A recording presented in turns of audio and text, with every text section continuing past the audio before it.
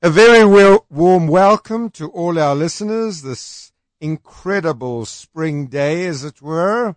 You are listening to Professor David Block, and our program today on cliffcentral.com is entitled Looking Up with Professor Block. Today I have a very unique guest. Our topic is extremely exciting. But before I give the topic and introduce my guest, allow me to give you the different feeds and the telephone number. You can reach me directly in studio on 0861 555 189. Allow me to repeat, that's 0861 555 189. The Twitter handle is at cliffcentral.com, on Instagram cliffcentral, Facebook Cliff Central, and the WeChat ID is also Cliff Central. Now, of course, many of us in this country have had our minds focused on Orkney and what happened in Orkney. And so I decided to invite someone I've known for a great number of years, and his name is Professor Ray Durheim.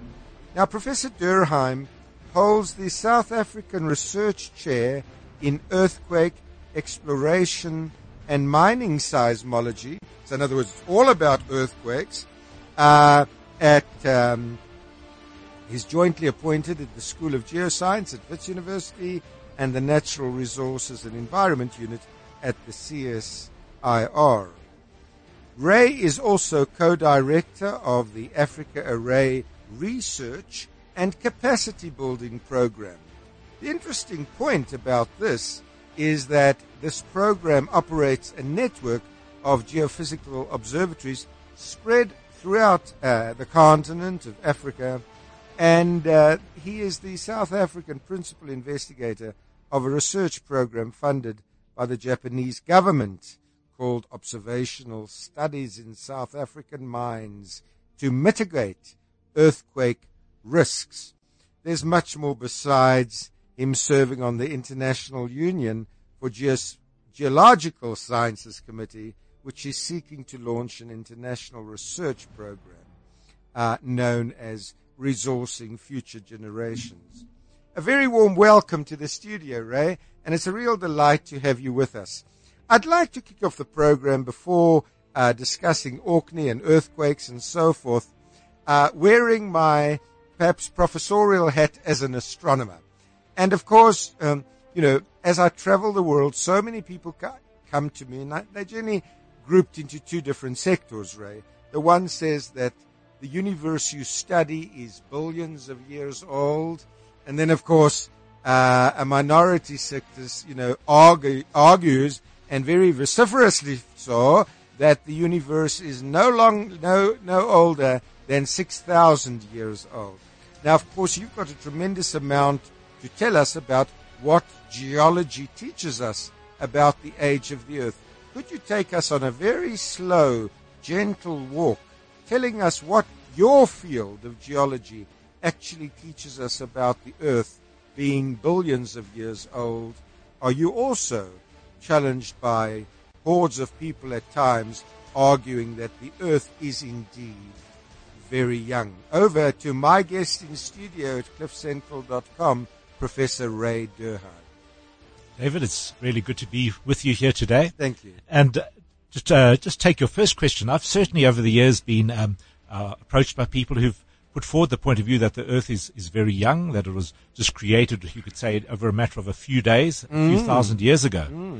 And that's certainly not the way I see the world. When I look at the Earth and the processes that happen in the Earth, I see all the evidence here for an Earth that is hundreds of millions of years old.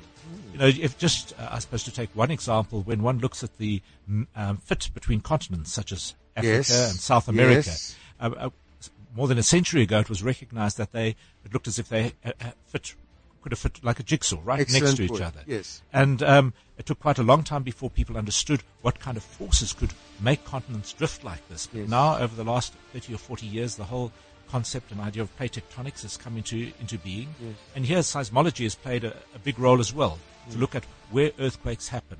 And we see they happen along our mid-ocean ridges where the continents, the ocean floor is growing. And we also see that they happen where continents are colliding into each other, such as India crashing into Asia and forming the Himalaya mountains. Yes. We also see it along the coast of Chile where the ocean floor is diving deep under the continent, and we get earthquakes happening about 700 kilometers deep. And so this is the subject material that I work with. We also, through our network of geophysical observatories, we now have instruments such as these global, very high precision global positioning system beacons. And this allows us to measure motions of the order of a few millimeters per year. And here we can actually track the way in which continents are moving apart. Now, can you tell us, Ray, for our listeners, I think most of whom are aged under the 25 and perhaps who've never studied plate tectonics before, I love your analogy, Ray, of the puzzle. And you know, what Ray is essentially saying is that you've got Africa and South America and North America, and you can estimate how long it would take for this to be one central mass. Could you give an idea to our listeners of how fast the continent, say, of Africa is drifting apart from South America, just to sort of paint the picture for those who've got no background whatsoever in geology or geophysics? Well, I voted in our general elections a few months ago, and at that time I had a mark put on my left thumb to indicate that I'd voted. Yes. And over the next few weeks and months, I was able to see that my fingernail grow and that mark move along. And right now I've already cut that off, you know. Yes. And so over the last couple of months, my fingernail has grown by more than a centimeter. Yes. And that's pretty much the speed at which these continents move apart. I mean, they move, different continents are moving at different rates, anywhere between 1 centimeter here or sometimes as fast as 15 centimeters a year.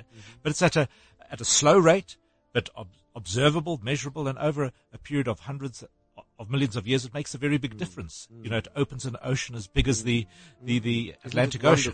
Yes. And so that's the rate. I mean, also another element of human experience is when a child or adolescent is going through their growth spurt when they're aged 12, 13 or 14, they grow at the sort of rate of a few centimeters a year. Right. And that's also the rate at which continents are moving apart.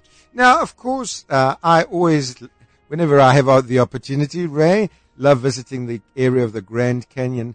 And to me, it's impossible to envisage an instantaneous event which is, 1,000 years old or sometimes less. How do you specifically address people who might be very sincere in their faith with regard to their faith in God, and they're simply saying, well, from their viewpoint, the Grand Canyon, these massive canyons in the United States, were just created very recently. How do you personally, how do you address these issues when sincere people ask you sincere questions, but they're sincerely wrong? Well, I think I first explained that I don't see that part of the Bible as a science book. Good. I see it, explaining to us, why God created the universe, what His purpose was, what's the meaning of it, but not the details, the scientific details. Yes. And so, in the same way that one looks in the scriptures, you might see prescriptions of how to treat a disease like leprosy. Since then, science has developed and doctors know what drugs to treat it with. And in the same way, the Bible isn't a medical textbook. It isn't a doctor's guide. And so I see, the scriptures as having quite a different purpose. And I don't look to get my scientific details from that source.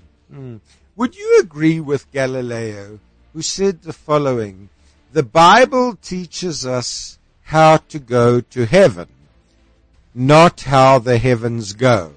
In other words, what Galileo is saying there is that the Bible is for our spiritual edification, but it's not meant in any sense to be a scientific textbook. What are your thoughts on that comment, please, Ray? I think that's a very neat way of putting it together. Yes, that sounds good to me. I could go along with that. Well, I think that it is awesome, just the vast domain of different topics which you are covering. And just before we start with some of the questions, I'd like to just remind our listeners that you can reach Professor Durkheim today on 0861 555 189. The Twitter handle is at CliffCentral.com. On Instagram, Cliff Central. On Facebook, Cliff Central. And the WeChat ID, also Cliff Central. You're listening to Professor David Block. I can be reached on Twitter. My Twitter feed is at Starry Galaxy Man. That's at Starry Galaxy Man. You're most welcome to follow me. And my direct link via the webpage is www.davidblock.co.za. Ray, it's a great pleasure to have you in the studio today. And bearing in mind that most of our listeners would have no training in geology, geophysics, and so forth, I would like you to take us on a little story, as it were, unfolding of a story, and that is, what is our Earth actually made of? What elements is it made of? What do you, as a geologist, see wearing your geophysical glasses? And then, linked to that, Ray, if you could perhaps elaborate on how do we know what the Earth is actually made of? And does it really matter what the Earth is actually made of? So let's just consider head on, what is our little pale blue dot, as Carl Sagan said, actually made of? Right, well, we're really just sitting on the very outermost skin of this of a planet, and from where we're sitting here to the center of the Earth is a distance of 6,400 kilometers. Yes. And really our deepest mines, and they are the deepest mines on Earth, are here in South Africa, our gold mines, and they get out to a depth of 4 kilometers. So you've got 4 kilometers versus 6,400. And a few boreholes have been drilled down as deep as 10 kilometers, and that's also just only the flakes on top of this planet. Mm-hmm. So we have very little, you could say, direct evidence in terms of looking with our own eyes, going down in terms of sampling. But we get samples brought to the surface from volcanoes, and there are particular types of volcanoes called kimberlites, and these are the ones that contain diamonds, and they originate a few hundred kilometers deep within the Earth's mantle. We know this by looking at the kind of minerals that are inside there, and we can tell at what pressure these minerals formed. And so we have what we call a sort of a barometric marker that allows us to determine the depth from which they originate. So we can get samples in our hands that have been brought to the surface by these plumbing systems called volcanic pipes that give us samples a little bit deeper down. Yes. But ultimately, the way in which we as geophysicists have found out how the Earth works and what it's made of is firstly by making measurements on the outer part of the Earth. Now, in the same way these days in medicine, if before a doctor or surgeon operates on you, they might put you in a CAT scan machine. Yes. And this is a tube in which they put your body, and they will bombard you from all angles with X-rays. And from these X-rays, the way they are attenuated by your body, they can construct an image of, let's say, of your brain before they operate. Now, in the same way, the Earth's just a whole lot of a bigger object, but we use earthquakes as our energy source. And we use seismometers, which are also spread all over the Earth, as our detectors. And over a period of months and years and even decades, we collect lots of these ray paths that have traveled through the interior of the Earth, and we analyze them all together, and that gives us an idea of the Earth's what we call seismic velocity structure, the speed at which seismic waves travel through the Earth's interior. Now, of course, from there, we've got to make deductions as to what kind of rocks or material could be giving us these velocities. What sort of velocities are you talking about? You know, in the crust, a seismic wave travels, a P wave, the first wave that comes in, travels at a speed of around 6 kilometers per second. So if you think to get from Johannesburg to Cape Town, let's round it off to 1,200 kilometers divided by 6. It will take you 2 or 3 minutes to travel there by P wave. So it's pretty quick, not nearly as fast as a light wave, but still a pretty fast speed. As we get deep in the Earth, the speed goes up to perhaps 9 or 10 kilometers per second. So for a wave, if there's an earthquake on one side of the Earth, for the wave to travel through the center of the Earth and out the other side takes about 19 minutes. Traveling at an average of about 10 kilometers a second. And so we put together this whole picture, but now the question is, what is it made out of? And there we look, we enter your domain really, because we look at fragments of meteorites. And there we see different classes of meteorites. We have our iron nickel meteorites, and we have our stony meteorites. And it's likely that these were fragments of planets that broke up or that never made it to be planets. And if we take the properties of these rocks and say the outer part of the Earth, what we call the mantle, is made out of more the stony material, and the center of the Earth is made out of denser material, and that has to be true for us to explain the gravity field that we fall in, the pull of gravity, which is another measurement we can make. It's best explained by having a core of iron and nickel, and a mantle and the mantle goes from the surface to about 2,800 kilometers of more rock-like material. And a fascinating thing about the outer core, and this is something that we see again from our seismic measurements, is there's a class of seismic waves called shear waves. And shear waves can travel through a solid material easily, but they cannot travel through a liquid or a gas, any kind of fluid. And at certain distances from an earthquake, we stop seeing these shear waves. And this was interpreted, more than a century ago. The best way to explain this was that there's a zone, which we now call the outer core, which is liquid, where the temperatures are such that it turns our iron and nickel into a liquid. Now that sounds amazing. It is amazing, but it also ties in with another kind of geophysical evidence in that our Earth's got a magnetic field. Yes. And that's hugely important for us. It protects us from cosmic particles. Yes. Again, we're getting into your domain. Yes. And so it's important for the survival of life on Earth, but how does that field originate? Now, only a very small part of the field can be explained by magnetic rocks in the Earth's crust. Correct. And that's because as we go deep in the Earth, it gets hotter. When you get to the core, it's about as hot, I believe, as the surface of the sun, 5,000 degrees Celsius. And rocks lose their magnetization as they get deeper down. Correct. So it's only the top maybe 10 or 15 kilometers of the crust that can have magnetization. But to explain this very strong field that we've got, the best theory that we have is that it's caused by currents in this conducting fluid outer core of the Earth. Very dynamic, isn't it? It's tremendously so, yes. Yeah. And so, if you were to put the whole picture together, there's a little question here. How does the Earth actually work? Why are there continents and volcanoes and so forth? Before we get on to earthquakes, let's have your thoughts on that, Ray. Well, I suppose, perhaps a nice way to explain it is when one looks at the weather systems. As we sit in and look out the window here, we can see clouds, we can feel winds, we can see how the atmosphere works. And that's really driven, as I understand it, by the sun shines on the Earth. Certain parts get hot, other parts are cold, and so you have different air pressures and densities, and so you get motions in the Earth's atmosphere. And it's a way of the Earth handling the heat that it gets. Now, the interior of the Earth is much the same in that the Earth is hot inside and it's trying to get rid of this heat. And it can get rid of some of the heat by conduction, but a more efficient way of getting rid of heat is convection. And that's when the fluid starts to rotate, just like when you cook in a soup or cooking porridge.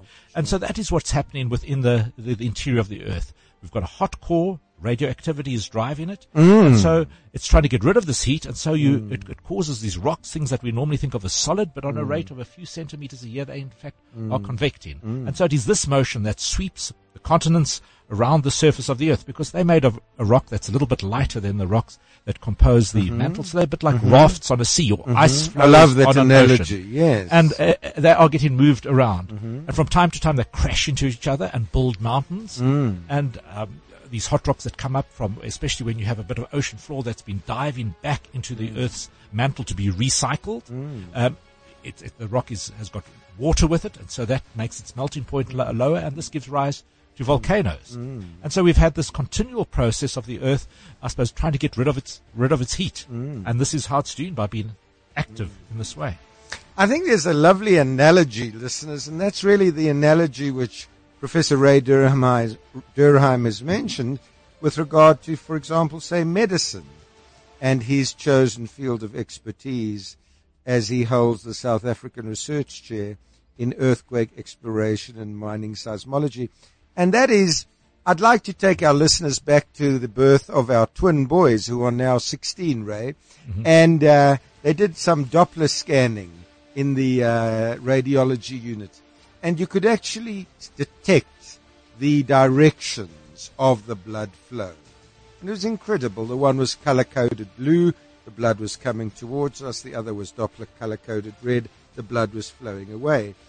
And I think you hold such an incredible jewel in your hands, namely the Earth, that by means of the way that these seismic waves actually travel and the speeds at which they travel and the directions, putting the whole puzzle together, you've actually got you've got a dynamo in your hand, a jewel, which is not only a jewel, but it's a dynamo which is evolving, which is changing, which is ever spewing forth secrets to a plethora of different mysteries. Is that not true?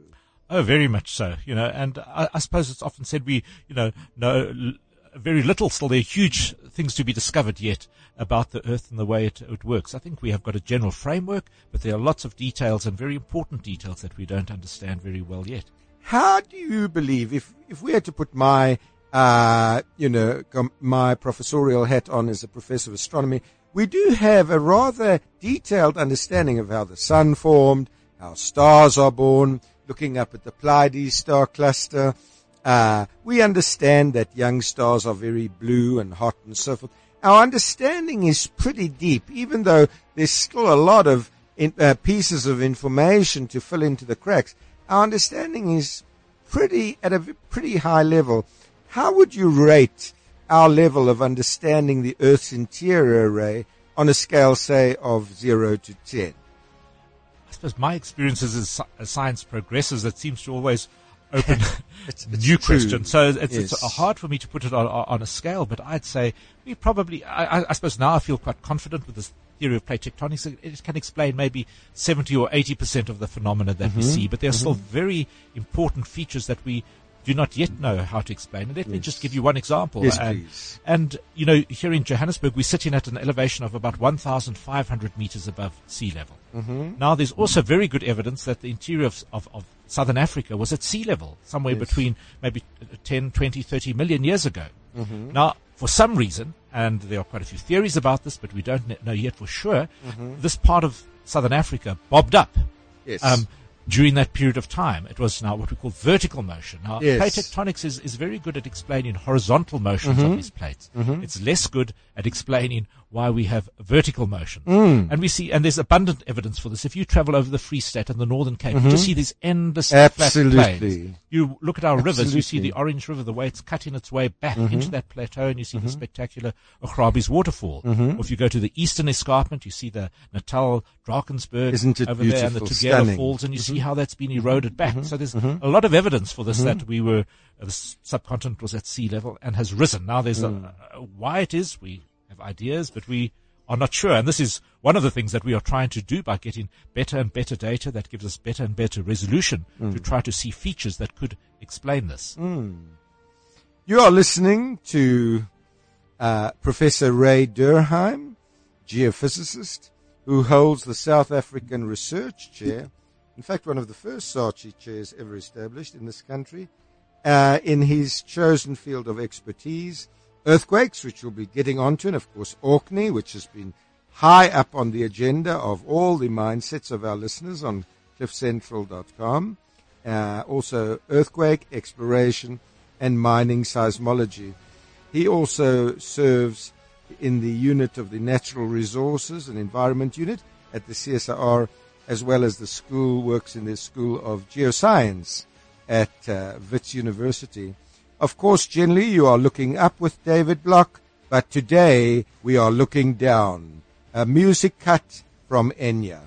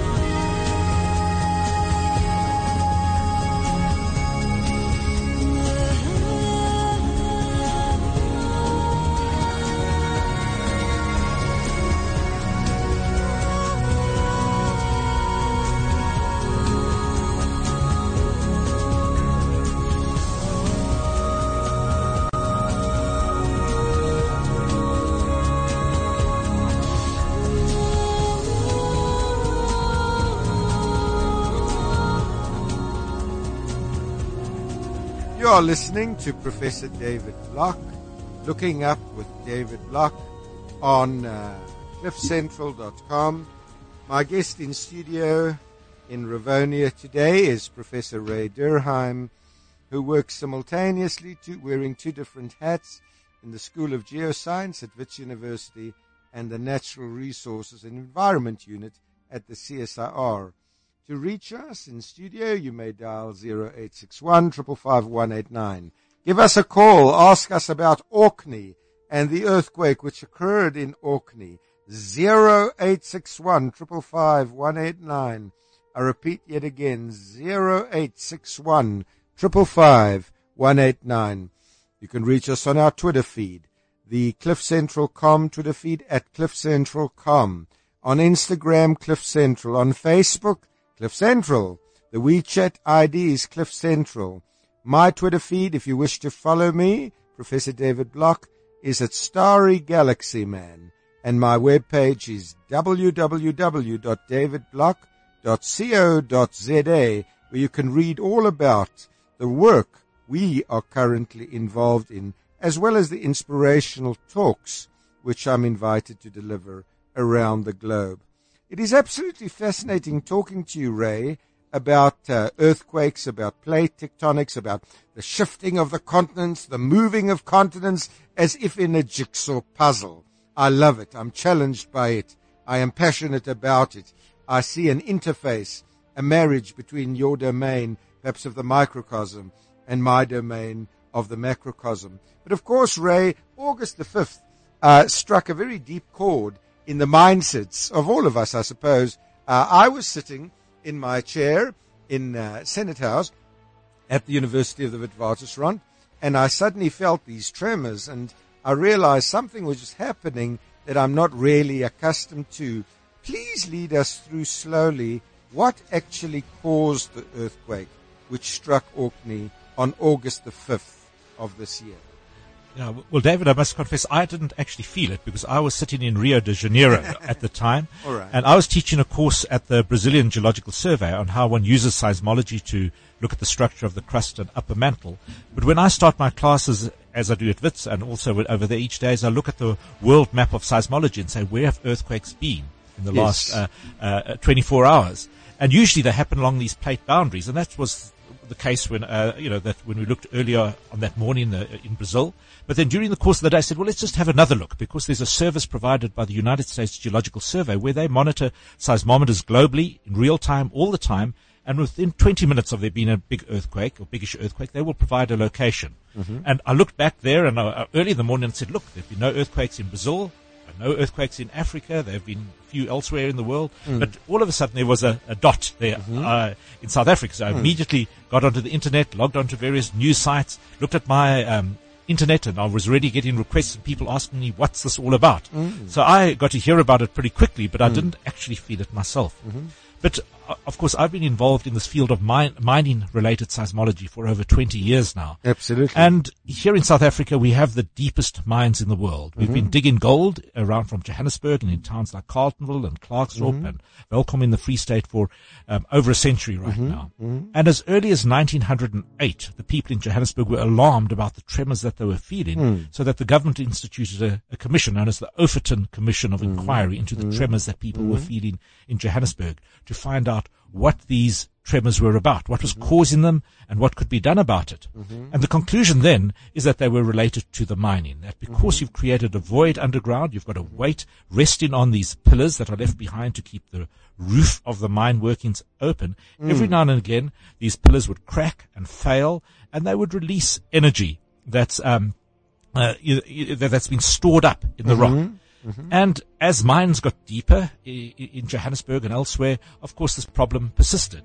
And commissions were again created in 1915, in 1924, in 1964, to look into these problems as mines got deeper. And in fact, in 2005, there was another the previous largest earthquake happened also near Klerksdorp and hit a town called Stilfontein. And that was a time where over 3,000 mine workers were in fact trapped underground because the shaft was broken by the faulting.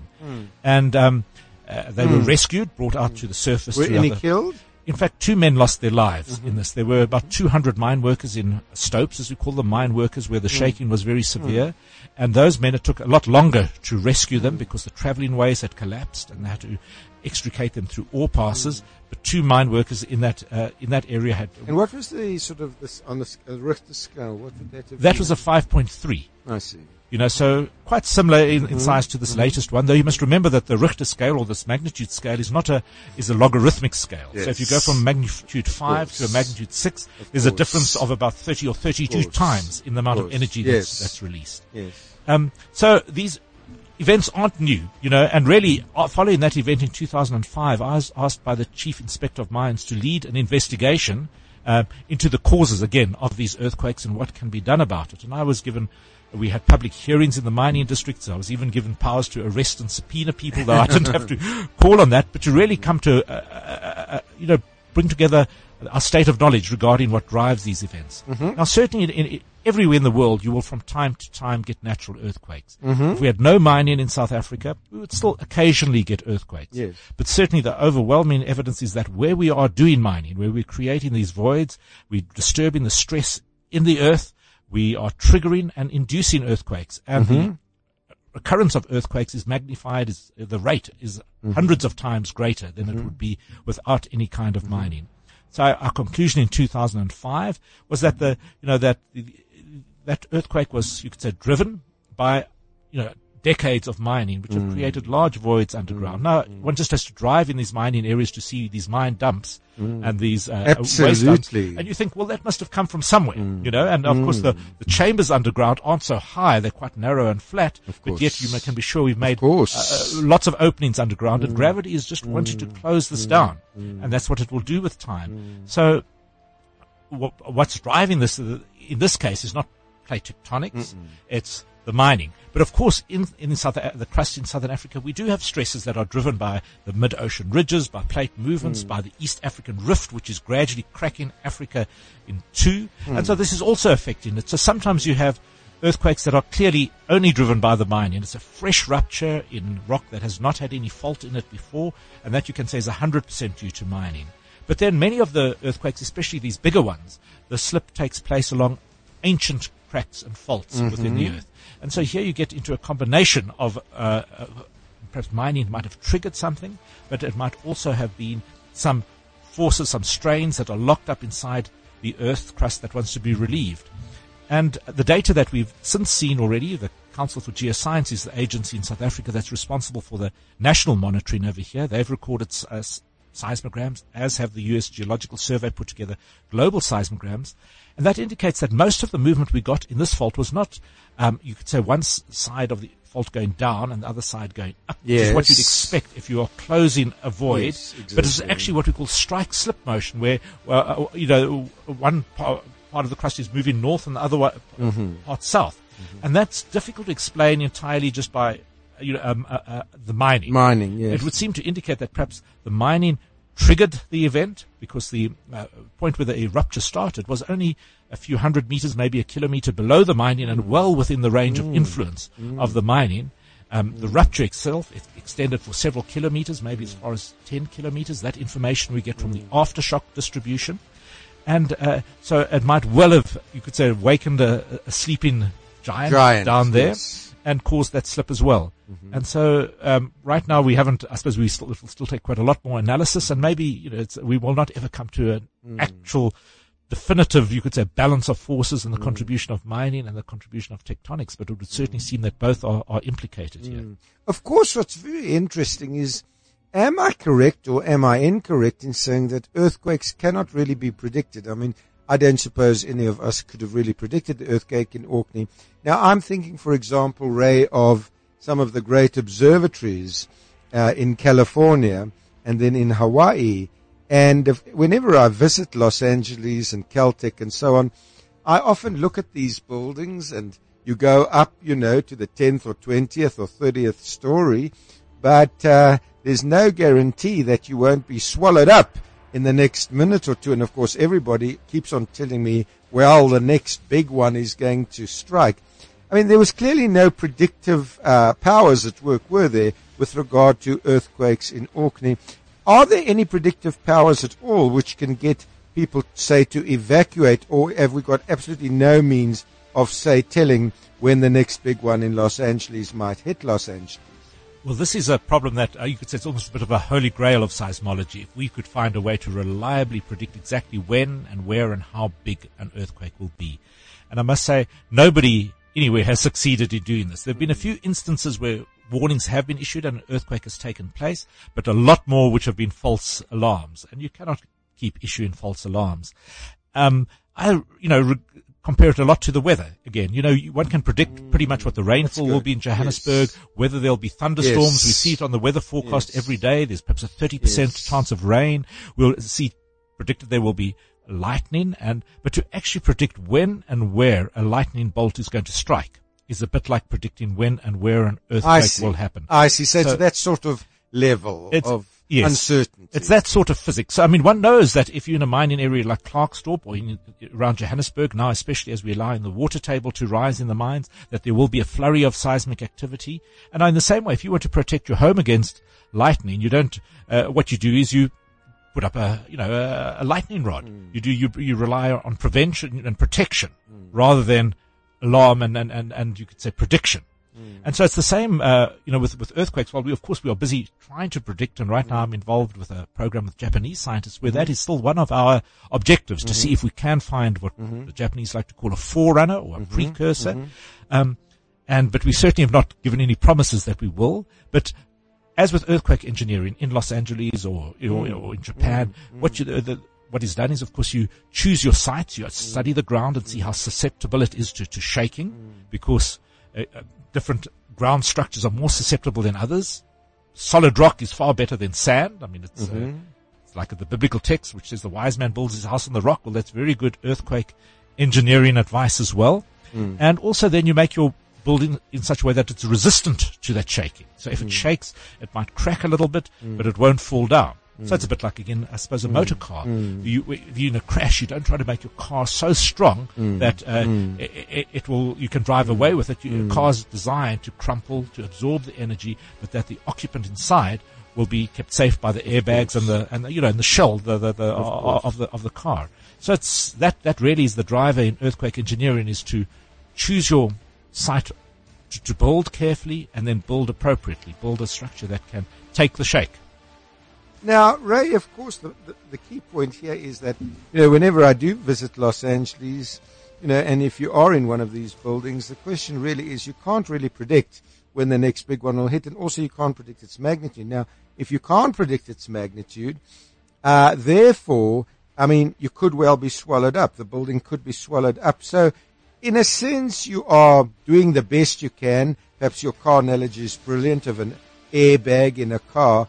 But if you're in a building like this, or as I was in Mexico, and a big one does strike, there may be zero chance of actually escaping the devastation. Is that not true? Yes. Well, let me just add a little bit more on this effort of this thing of prediction. Please. Because while we can't predict the time at which the main event will occur, often you can find an event that's tens of kilometers away, or even hundreds of kilometers away, that can still cause damage. And there are systems around in the US and in Japan and countries like that the moment they detect an earthquake, they very rapidly calculate how big it is. And if it's a large earthquake, they send out alarms. And so, for example, if you've got a speeding train, that train will stop. If you've got your fire stations, your emergency response stations, their doors will open so they don't get jammed. You'll turn off, gas pipelines and things like that. So that's not a prediction of the earthquake, but it's taking very rapid action. So you stop critical, I suppose, operations prior to your shaking. Now, Ray, what does prior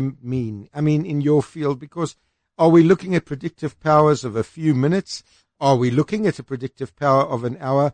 Or in Orkney, did we have no predictive powers whatsoever? The time that it would have taken for that rupture occur and for that shaking to reach the surface would have been of a matter of seconds. Exactly. Nothing that you could have done usefully. So if you're sitting in a building and you feel strong shaking taking place, the thing to do is not to panic, not to run outside the building. In fact, because a lot more people are injured by falling masonry, by falling downstairs and getting trampled on.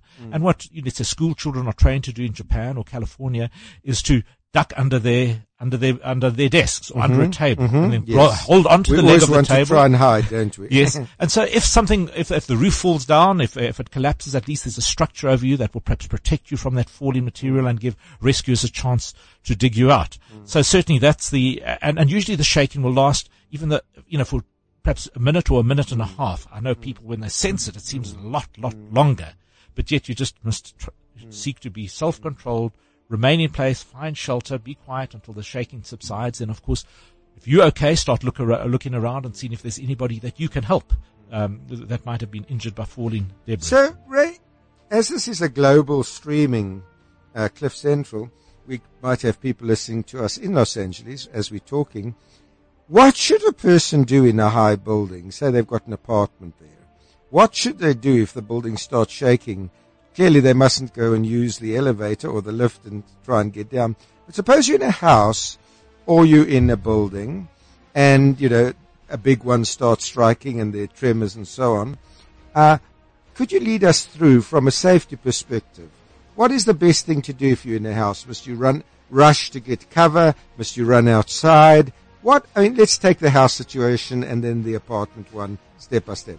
Well, I think if you're in a house and there are just a few people in the house, you're not going to likely to be caught in a stampede. You probably can get out of the door pretty quickly, and then that would probably be the thing to do. Of course, you must be aware of objects that could fall from the roof. Now, of course, one of the first casualties in an earthquake is your chimney, and it's also happened. I know a few years ago there was an earthquake in Rwanda, and then people fled out of a church, and sadly about a dozen people were killed by the falling steeple. And so again, these are things, if you're in an earthquake area, you should probably start planning your escape routes and think about what you would do and look at objects that are, a parapet of a house, a chimney, a steeple that could collapse and could injure you. Again, there are objects out of doors that can cause injury. For example, in parts of the world where we've got very flat topography, we often have water tanks put on towers in order to give us water pressure. Now, of course, if you have shaking, this is an inverted pendulum, could be very exposed to shaking, and it could topple over. Now, you don't stand near one of those. Of course, that can be made safe very easily by putting guy ropes onto your water tower. But nevertheless, it's an object of great danger. So, one would certainly recommend, that people should, think about safety in their house just in the same way we do what would happen if there was a fire or an electrical accident. What would your plan of action be? Do you have a fire extinguisher? Do you have a first aid kit? What would your exit route be? And so so one isn't caught by a panic at that time. Right. But I think, in a house, the prudent thing would be to find your way out of doors, if you can do so safely, without exposing yourself to any falling objects. In the United States, in California, you find that in fact many houses are not made out of brick and mortar, but they are wood-framed houses, and so in fact they are very resilient to shaking.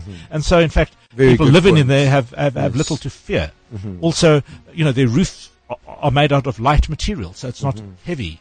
If you live in a house that perhaps might have slate tiles or terracotta tiles, you've got a heavy load on top, and that would be prone to collapse. But if your house has been built with could say earthquake shaking in mind, you've in fact got very little to fear. And in that case, I'd probably say stay indoors until the event is over. Excellent advice from Professor Ray Durheim. Ray, we have a question, and it says, Professor Durheim, is it possible for an earthquake to annihilate all of humanity? If so, when will such an event occur? Right. To my knowledge, that is not at all a likely occurrence. The very biggest earthquakes we have ever had are around magnitude 9.5. And those are when you have an earthquake occurring along what we call a subduction zone, where you can have a very, very long fault. And that's about 1,200, 1,500 kilometers long. And you might have... So it's very localized. And so that would be along the coast of South America, or along the coast of Japan, or along the coast of Indonesia. And the earthquakes that we've had in the last century, we've had a few examples like that. And, and so you'll have a section of the Earth's crust where you've had a lot of strain building up, and it will jump from segment to segment, and eventually you'll get a maximum earthquake of that size. And, as I suppose as earth scientists, as geophysicists, we just don't see the opportunity for 10 of these going off within a short period of time. And also the effects are generally quite local. They're within tens of kilometers of of the fault line itself. And so there might be severe damage in local conditions. And there's certainly many cities right now, more than 60 large cities, mega cities with more than 5 million inhabitants that are close to faults that will go off in the next few centuries. So we can expect from time to time there will be an earthquake that will strike Istanbul or Tehran or Tokyo or San Francisco or but Los not Angeles, a global event. But not global. But not a global event. We are talking, my guest this afternoon is Professor Ray Durheim, who's an expert geophysicist. And I'd like to turn our attention in the last 10 minutes to something which has been of concern to me. Not being an expert by any means in this area, I'd like to know Ray's viewpoints on this, and that is the following. The Karoo is very precious to me, and I suppose to a great number of South Africans. Just the glory of the Karoo, those incredible long roads which seem to span, the very depths from horizon to horizon. But also, of course, the Karoo, the place where we are constructing right up north, the SKA, the Square Kilometre Array, and so on. And there seems to be a power struggle, Ray, in the domains of the Karoo, and of course I'm talking about fracking. Now, there seems to be a power struggle because on the one hand, the key drivers of fracking seem to be giant oil companies and so forth. So there clearly is a lot of money involved. And as Clem Sunter said to us a few weeks ago on this very station, when money is involved, money starts talking. These companies tell us that fracking is very safe. There's nothing to worry about. It does not disturb the environment in any way. I would like to know from you, as someone who is so highly esteemed in the world, occupying the South African Research Chair in earthquake exploration and mining seismology, what are your personal viewpoints on this incredibly important issue regarding should fracking go ahead or not? Is it money driven or is it not? Well, David, the Karoo is also very precious to me. I mean, one of the favorite places we like to go to when we travel into the Cape is stop off in New Bethesda or Graafrenet, and those are absolute jewels there. And we cannot allow those to be destroyed. And, but of course this is a difficult question. First we don't even know for sure whether there is any shale gas there. The rocks seem to be the right age, and so the potential is considerable, but we need to, in order to find out whether there's a significant amount of shale gas, holes will have to be drilled and samples will have to be taken. And so I think our government has been wise to not rush in there, but to say what can we learn from the experience elsewhere in the world. And I know teams have been sent over to places like Pennsylvania to look at the experience there and to see what really are the facts of the matter. And the information that I have, and of course I've been to places like that, spoken to people who are very involved in it, is I think if one is drilling a single well, and the whole idea of fracking is you drill a borehole into your formation. Yes. And normally in the past, the way we'd find oil is that, oil and gas is formed by the remains of plants and animals, and they died and got buried, deeply buried, and with time it got cooked up and got turned into that kitchen into these products, and then would seep out and be trapped inside sandstones, which are a bit more spongy, and you can suck the oil out there. But of course, to be kept in the sandstone, you did another impervious layer on top to act as a trap. But in South Africa, we haven't been successful in finding those kind of oil reservoirs. A lot of work was done by Sucor, a company in the Karoo in the 1960s and 70s. But and that's probably because some of the oil and gas that was there has just escaped through cracks and faults in the earth. But now the idea is to go to the source rock, and by fracking that's putting in very high pressure fluids, making little cracks in the rock, by also blowing in or forcing in little sand pellets to keep those cracks open. It is possible to extract gas, should it be there.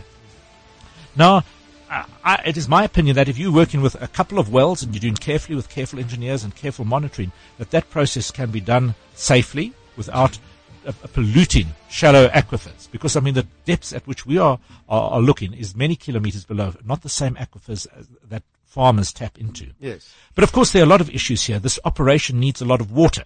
Yes. Okay, where do you get the water from? Absolutely. And of course, we know the Karoo's lacks water. The companies like Shell say, well, they'll get it from grey water, municipal water that's already been used, or else they'll have to pipe it from the Orange River, or perhaps even bring it in from the sea. So that would be an issue. Of course, when you're doing this and when you are producing, you produce a lot of polluted water. When you're just doing your exploration, you won't be producing much polluted water. But should this go into production, the water you pump in, you extract as well, and that's got some nasties in it. So you'd have to be very careful how you manage that. And there are lots of nasties, aren't there? I think there are quite a lot of nasties. Again, for a while there's been quite a lot of secrecy about what chemicals are used, but I mean, Shell has certainly gone public and said that they will disclose whatever they use and will be open for monitoring. But they haven't disclosed it yet. Well, not to my knowledge, not yet, but so I'm not quite sure of the details of that. And then, of course, you've got, you'll be creating roads and pipelines, and you'll be also bringing in workers to the communities. And now this is, I suppose, an issue when the hope of this, of course, will create employment, and some of them might be locals, but certainly you'll have crews that will be moving around and setting up these plants. And that, of course, could have a disruptive effect on communities. Of course, there are ways in which you could manage this, and this is, you almost have fly-in, fly-out outcomes that your crews come in and work on-site for maybe 2 weeks and don't mix with the local communities and then return to their families. That might be one way to manage it. But it certainly could have a significant effect on communities and the environment. I suppose we've got to ask ourselves, as we drive through the Karoo, we see these beautiful open plains, but we see mostly a few sheep and maybe some cattle. And it's not pristine. I mean, if you go back a few centuries, one would have, you read these stories of these magnificent migrating herds of springbok. So we mustn't kid ourselves to say this is, absolute pristine countryside. And I guess this is also, the difficult decisions that we've got to make. To what extent do we have a trade-off over here in terms of benefit, perhaps to our country as a whole, as to our economy, savings in foreign exchange? I mean, we all, I think, like to drive motor cars, have electric lights, have the comforts that energy provides, and there are inevitably some costs associated. Anyone fracking well, of course, will operate for a few years, and then it will be exhausted. And I think, generally you have a well platform, which is perhaps a few football fields in size, where you'll have your equipment, and that will, of course, when you fly over it or see it, it will look a bit ugly. But but once that well is exhausted, of course, it can be dismantled and can be restored. Now, again, I think there's a role here to have stringent and well-enforced regulation if we go in that route, and so we're not left with the mess we have in other parts of South Africa where mines have been abandoned, and we are left with the legacy of having to fix it up. I suppose the wondrous thing is that in astronomy, we just can't touch what we study. For example, stars, we just can't get there and touch them. What worries me is I've just seen mankind getting involved in different experiments on Earth with somewhat disastrous consequences at times. And I just want to know from you, are the costs, not the financial costs, but the dangers, the nasty errors that can creep in? You've got a system of unknowns, a dynamical system of so many unknowns. It's very dangerous to start perturbing the tipping point if you don't know exactly what all those unknowns will do and will lead to once you start the process. That is my concern. No, I'd share that with you. And I think if we go that route, and I guess it needs to be a decision that we make as a nation, that we need to put measures in place and go very slowly and see how it happens. I mean, we have other, I suppose you could say, tipping points as well. We have unemployment, for example. We have poverty, so how does one, so here are, I suppose, are difficult decisions that need to be made, and can we justify keeping an area that could contribute to this absolutely pristine while people are, you could say, starving nearby? So that is the difficult balance, I guess, that we need to use our intelligence and our moral fiber to come up with a wise answer. I suppose, Ray, whenever one has money involved, it seems to strike a warning bell with me, because some of these giant companies do things and conduct research which in the end can prove, need not prove, but can sometimes prove to be detrimental in certain areas. And I think one just has to keep a very clear and open scientific mind and not make any drastic decisions. As we wrap up, I am speaking to Professor Ray Durkheim, who holds the South African Research Chair in Earthquake, Exploration and Mining Seismology, works in the School of Geoscience at Wits University and the Natural Resources and Environment Unit at the CSIR. He collaborates with vast numbers of scientists, countries in Africa, countries in Australia, Belgium, Brazil, China, Japan, Sweden, the United States. Race also serves on a number of committees. The Science Plan Implementation Committee of the International Council for Science Regional Office for Africa. These are some of the world's really foremost echelons of research, conducting research into these cutting areas. And of course, Orkney has just been so much on the news lately. And then he's also deeply involved, and unfortunately time doesn't permit us to discuss this, but he's also deeply involved in the global earthquake model regional program for the entire Africa. It's been an absolute pleasure and privilege, Ray, to have you on our program. For those listening to us from earthquake-prone areas, do take care. Listen to what Professor Ray Durham has told you, never to be induced into some sort of panic-stricken state.